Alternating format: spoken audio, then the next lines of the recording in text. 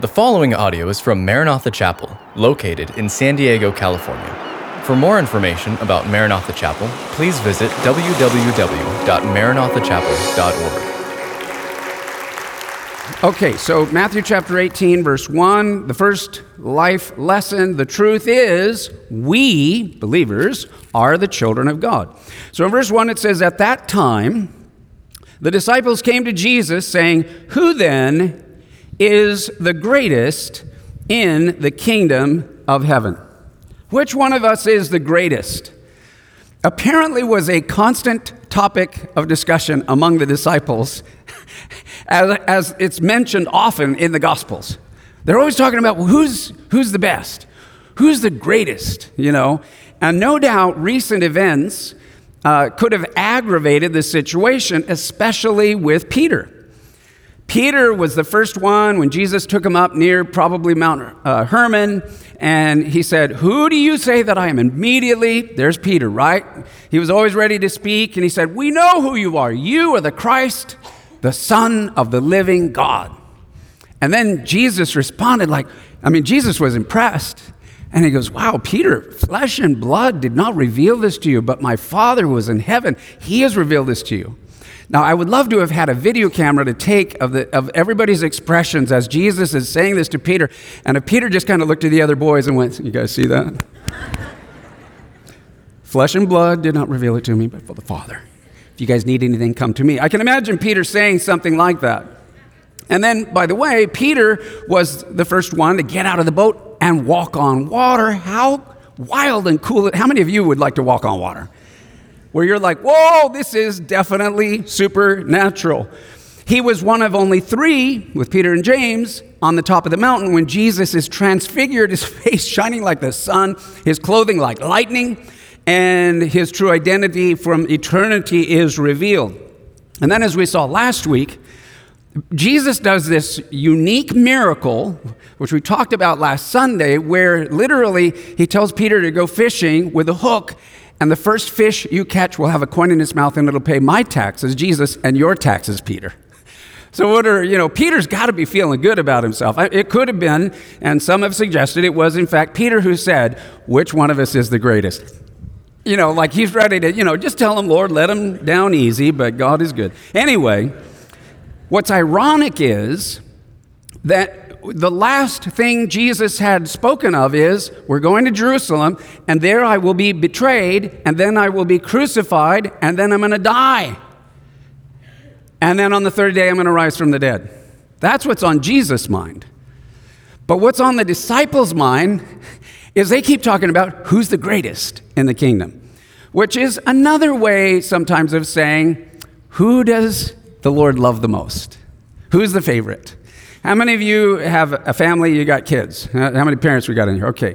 So you get your kids lined up, or you remember when you were kids and you're growing up, who's the favorite? Who do they love the most? And you want to be the most popular, the most loved, or the most favored. And we know the whole story of Joseph and the coat of many colors and his brothers and the jealousy. And so the same thing is going on here. Who is the most loved? Who is the greatest? And now we get to Jesus' answer. Here's life lesson number 2. Jesus desires us to be childlike. That's what he's going to teach the disciples, without being childish.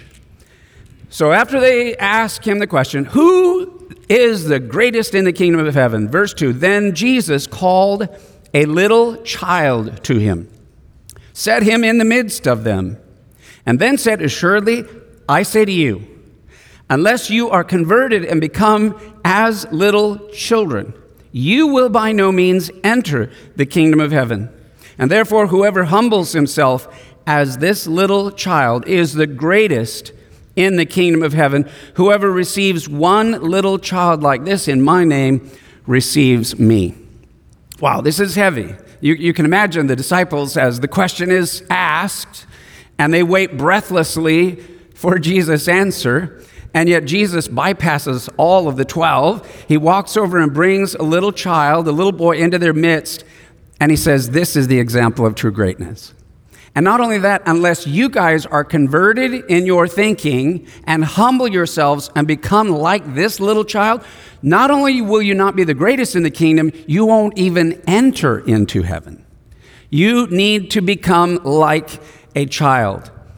And you know what's interesting? The Bible describes and identifies God's people in a lot of different ways with many names. But more than any other, we are called the children of God. We are known as God's children. Over and over again, the Bible uses expressions like the children of promise, the children of the day, the children of the light, beloved children, dear children, children of God. When you are saved, you didn't just join the firm or the family or some business, enterprise.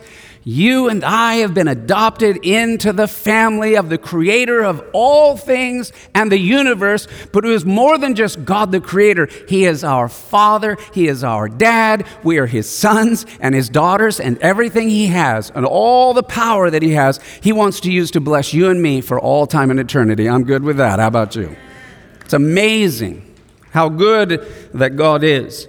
So as believers, we rejoice that we have become God's own family, adopted through grace, saved, brought into the family as joint heirs with everything that God possesses. And so we can enjoy his love and care for all of eternity. But know this, there's another side to children. As we all know, those who have children or have raised children, they can be weak, they can be selfish, they can be undeveloped, they can be immature, they can be childish. Jesus is not asking us to be childish, but to be childlike. And so what does that mean? So I've just got three what I call heavenly qualities of children that I think Jesus means by putting this little child in the midst of the disciples. So number one, a child's humility. Everybody look up here. Say the word humility. God wants us to be like a child, and he wants us to be humble. And in that humility, we enter into a deeper relationship with God. Now, the thing about little kids, I want you to think of kindergartners, little 4 and 5-year-olds. The one thing about children is they're not overly conscious of self. They are content kind of with their small world or whatever. And I love, kids say the funniest things. Here's a few examples of what some kids have actually written. They were Sunday school students. I'll just share a couple of them. One little kid wrote this: in the first book of the Bible, Guinness, God got tired of creating the world, so he took the Sabbath off. Another one wrote, yes, I have learned that Adam and Eve were created from an apple tree. Noah's wife was apparently called Joan of Arc. I love this one. Lot's wife was a pillar of salt by day, but a ball of fire by night.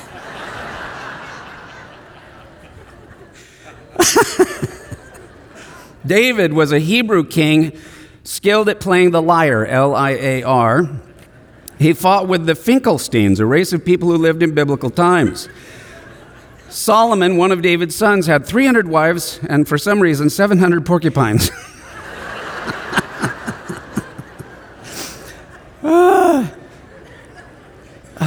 Oh my gosh. When Mary heard that she was the mother of Jesus, she sang the Magna Carta. When the 3 wise guys from the east side arrived, they found Jesus and the manager. Jesus was born because Mary had an immaculate contraption. And lastly, Jesus' mother was apparently a Virginian. So there are a lot of things that kids will say. But they're humble, they're simple. So I love this scripture, 1 Peter chapter 5, verse 5. Let's read this out loud. God resists the proud, but gives grace to the humble. You don't want to be like all that and a bag of chips. You want to be real. You want to be human. And so being human is being humble. And really, you know what humility is? If you want to write this down, humility is simply being honest. That's what humility is. This is who I am. warts and all, and I love that about the Bible. I love that the Bible is not a religious book in the traditional religious sense where it puts all these perfect people. Have you noticed if you actually read the Bible, nobody's perfect except one. Amen. Everybody else from Abraham, the father of the faith, Isaac, Jacob went to another level, even Joseph. I mean, they're all characters with dramatic stories and flaws. They're human. There's humility. God resists the proud, but he gives grace to the humble. So let us be humble. And by the way, you don't have to worry about humility. This is another great thing to write down. Humility comes from being humbled. How many of you have been humbled in life? By the way, I often say, you don't need to pray for humility. It's coming.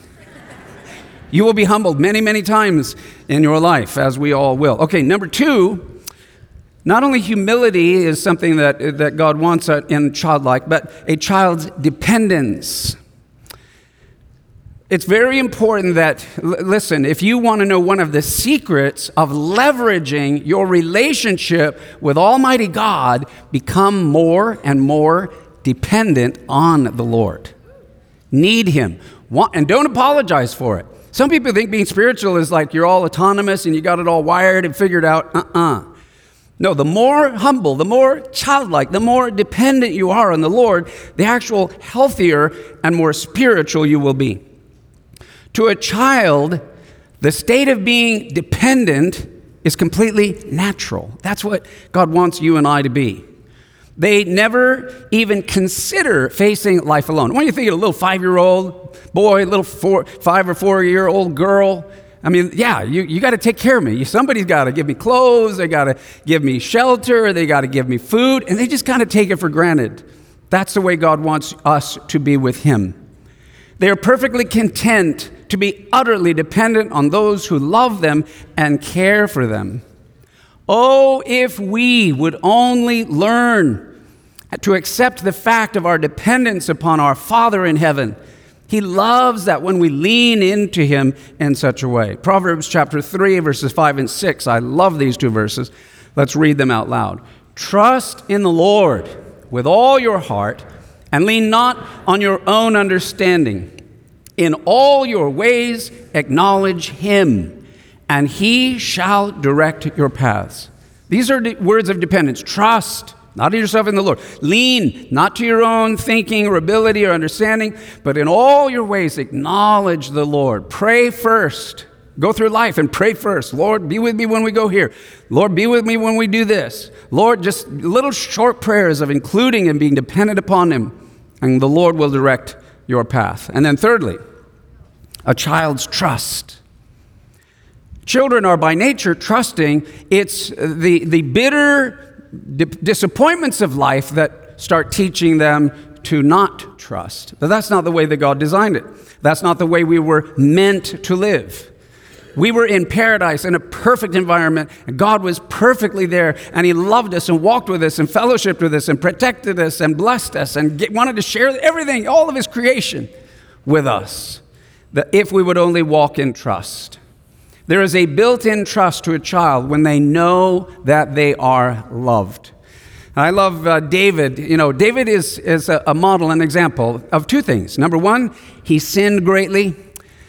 He was a great sinner, but he was also a great repenter. And if we could learn, because God picked that guy, of all the guys, you could pick another guy that maybe didn't sin so much, and like the prophet Daniel. We know that he was a human being. We know that he was a sinner just like we all are, but there's never anything that's said bad about the guy. I wonder, how come God didn't say Daniel is a man after my own heart? Now, Daniel is a man that honored God and was a prophetic man and a godly man and a biblical man and spiritual man, and there are many wonderful qualities. But it was David the whole world knows about David. For that short little time that David sat on the throne of ancient Israel, the whole world knows that little tiny nation called Israel was a superpower.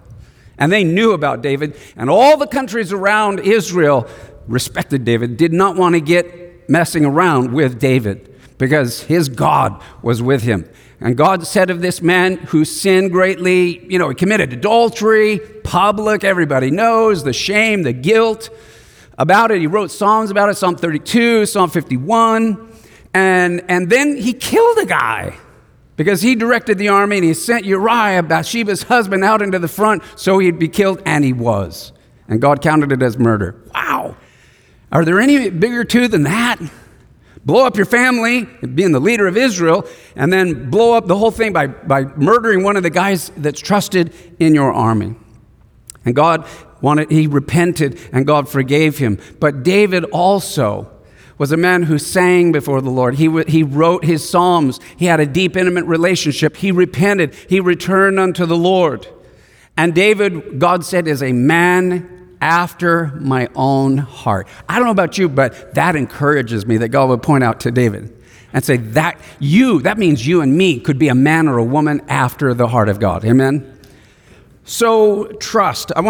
This is written by David, but Psalm 27 verse 4. And let's read it out loud. One thing I have desired of the Lord, that will I seek, that I may dwell in the house of the Lord all the days of my life, to behold the beauty of the Lord and to inquire in his temple. David was known as a man who wanted to spend time with his best friend, and his best friend happened to be God. David wanted to be in the house of the Lord. David wanted to be in the presence of the Lord. I talked about, probably a couple of weeks ago, the secret place. The secret place is when you get alone as a daughter, as a son of God, and just spend time in the presence of the Lord. It's not just for, intellectual engagement. It's an experience. You and I can literally enter into the secret place and experience the blessing, the favor, the presence of the Spirit of the living God. And we can grow in our relationship and fellowship with him. One thing have I desired, and that I will seek, to dwell in the house of the Lord all the days of my life. So being a child is about humility, dependence, and about trust. Now look with me at verse 5. Again, after Jesus puts the little child in the middle of them, says, now that is greatness.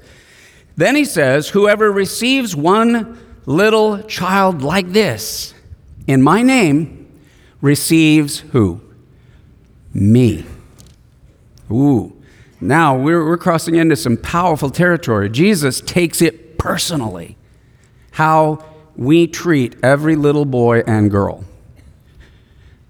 You look there's a lot of weird things in this world. There's a lot of brokenness in this world. There's a lot of abuse going on in this world, and a lot of it is sadly, tragically, the brokenness of this world and the darkness and the evil and the demonic realm that is abusing children.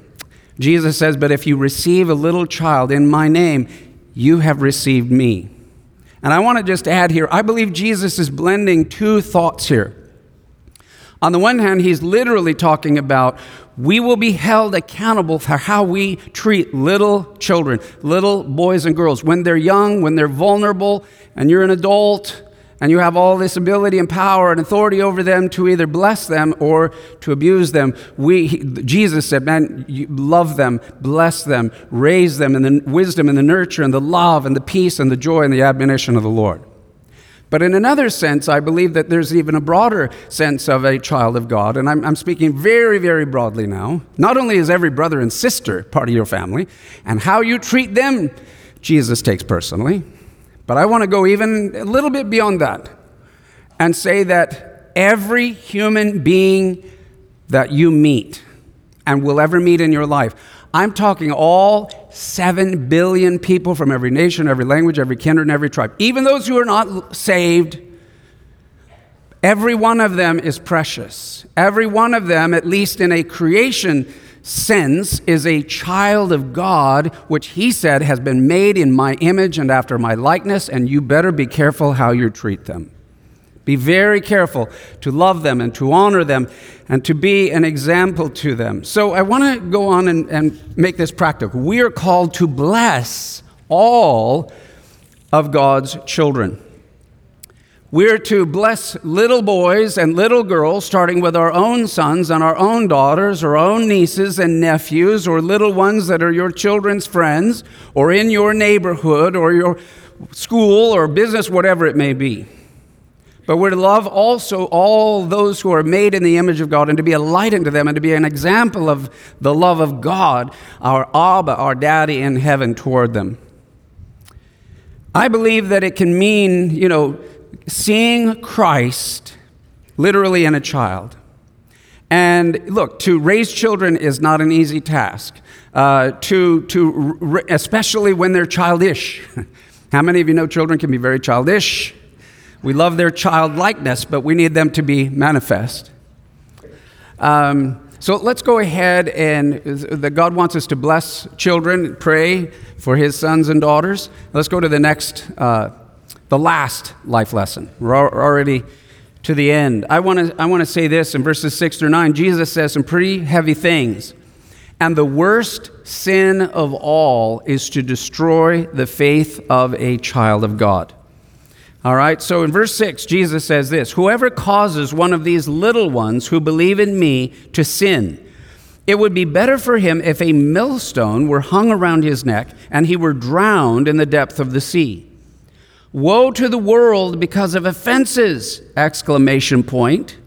For offenses must come. But woe to that man or woman by whom the offense comes. If your hand or foot, so as heavy as that is, Jesus continues to press in. If your hand or foot causes you to sin, cut it off and cast it from you. It is better for you to enter into life lame or maimed, rather than having 2 hands or 2 feet to be cast into the everlasting fire. And if your eye causes you to sin, pluck it out and cast it from you. It is better for you to enter into life with 1 eye rather than having 2 eyes to be cast into hell fire. I want to just say it is a dangerous thing to bring damage to a child's faith. To abuse a child is a stumbling block to them in order that they would learn to grow to trust in their heavenly Father. And look, the Father loves us, but he has a special heart for those who are little, young, and vulnerable. Their angels do always behold his face. We have a responsibility to love them, care for them, nurture them, take care of them, and we, by the way we treat them, can become a stepping stone that leads them to a trusting relationship with our Father in heaven. But if you don't, if you take advantage of them, use them, or abuse them, rather than being a stepping stone into a more intimate relationship with their Father in heaven, you become a stumbling stone. You become a stone of offense to them. Therefore, if there is anything in you or me that makes us stumble, we must remove it, that we might not put it before another young person that might stumble them. Now, the last thing that I want to note here is Jesus says, look, if your eye sins, you better pluck it out. Better to go into heaven with 1 eye. But if your hand sins, cut off your hand. Better to go into eternal life without a hand than to be, in hell for all of eternity, the fire. Well, let me just say this. With our eyes, our feet. Look, if Jesus meant this literally, we'd all be little stumps here. Every one of us would be a stump. Can I hear an amen? So I want to let you in on kind of an obvious secret. Jesus, how many of you know, was Jewish? The wallpaper of the house of the Lord is wrapped in a Jewish culture, the Hebrew culture, Hebrew communication and language. So I want to let you in on how the Jewish world says things to communicate ideas. When you want to say something and you want it to strike with the force of power and pierce through dull minds and blind eyes and deaf ears, you use the sharpest, most visceral language you can to get your point across. That I mean business, take this seriously. Jesus is not literally asking us to maim ourselves in order to go to heaven. What he is saying is, but as deeply on the inside, you need to do spiritual surgery to cut out any evil, darkness, bitterness, demonic strongholds. Get it out. Any wickedness, sin, iniquity, transgression, it needs to be out of your life so that you walk in freedom and you don't put stumbling blocks in front of little children. Can I hear an amen on that? Thank you for listening to this podcast from Maranatha Chapel. If you haven't already, please subscribe for weekly messages. Feel free to share this podcast and join us for our weekend services, held Saturday evening or Sunday morning.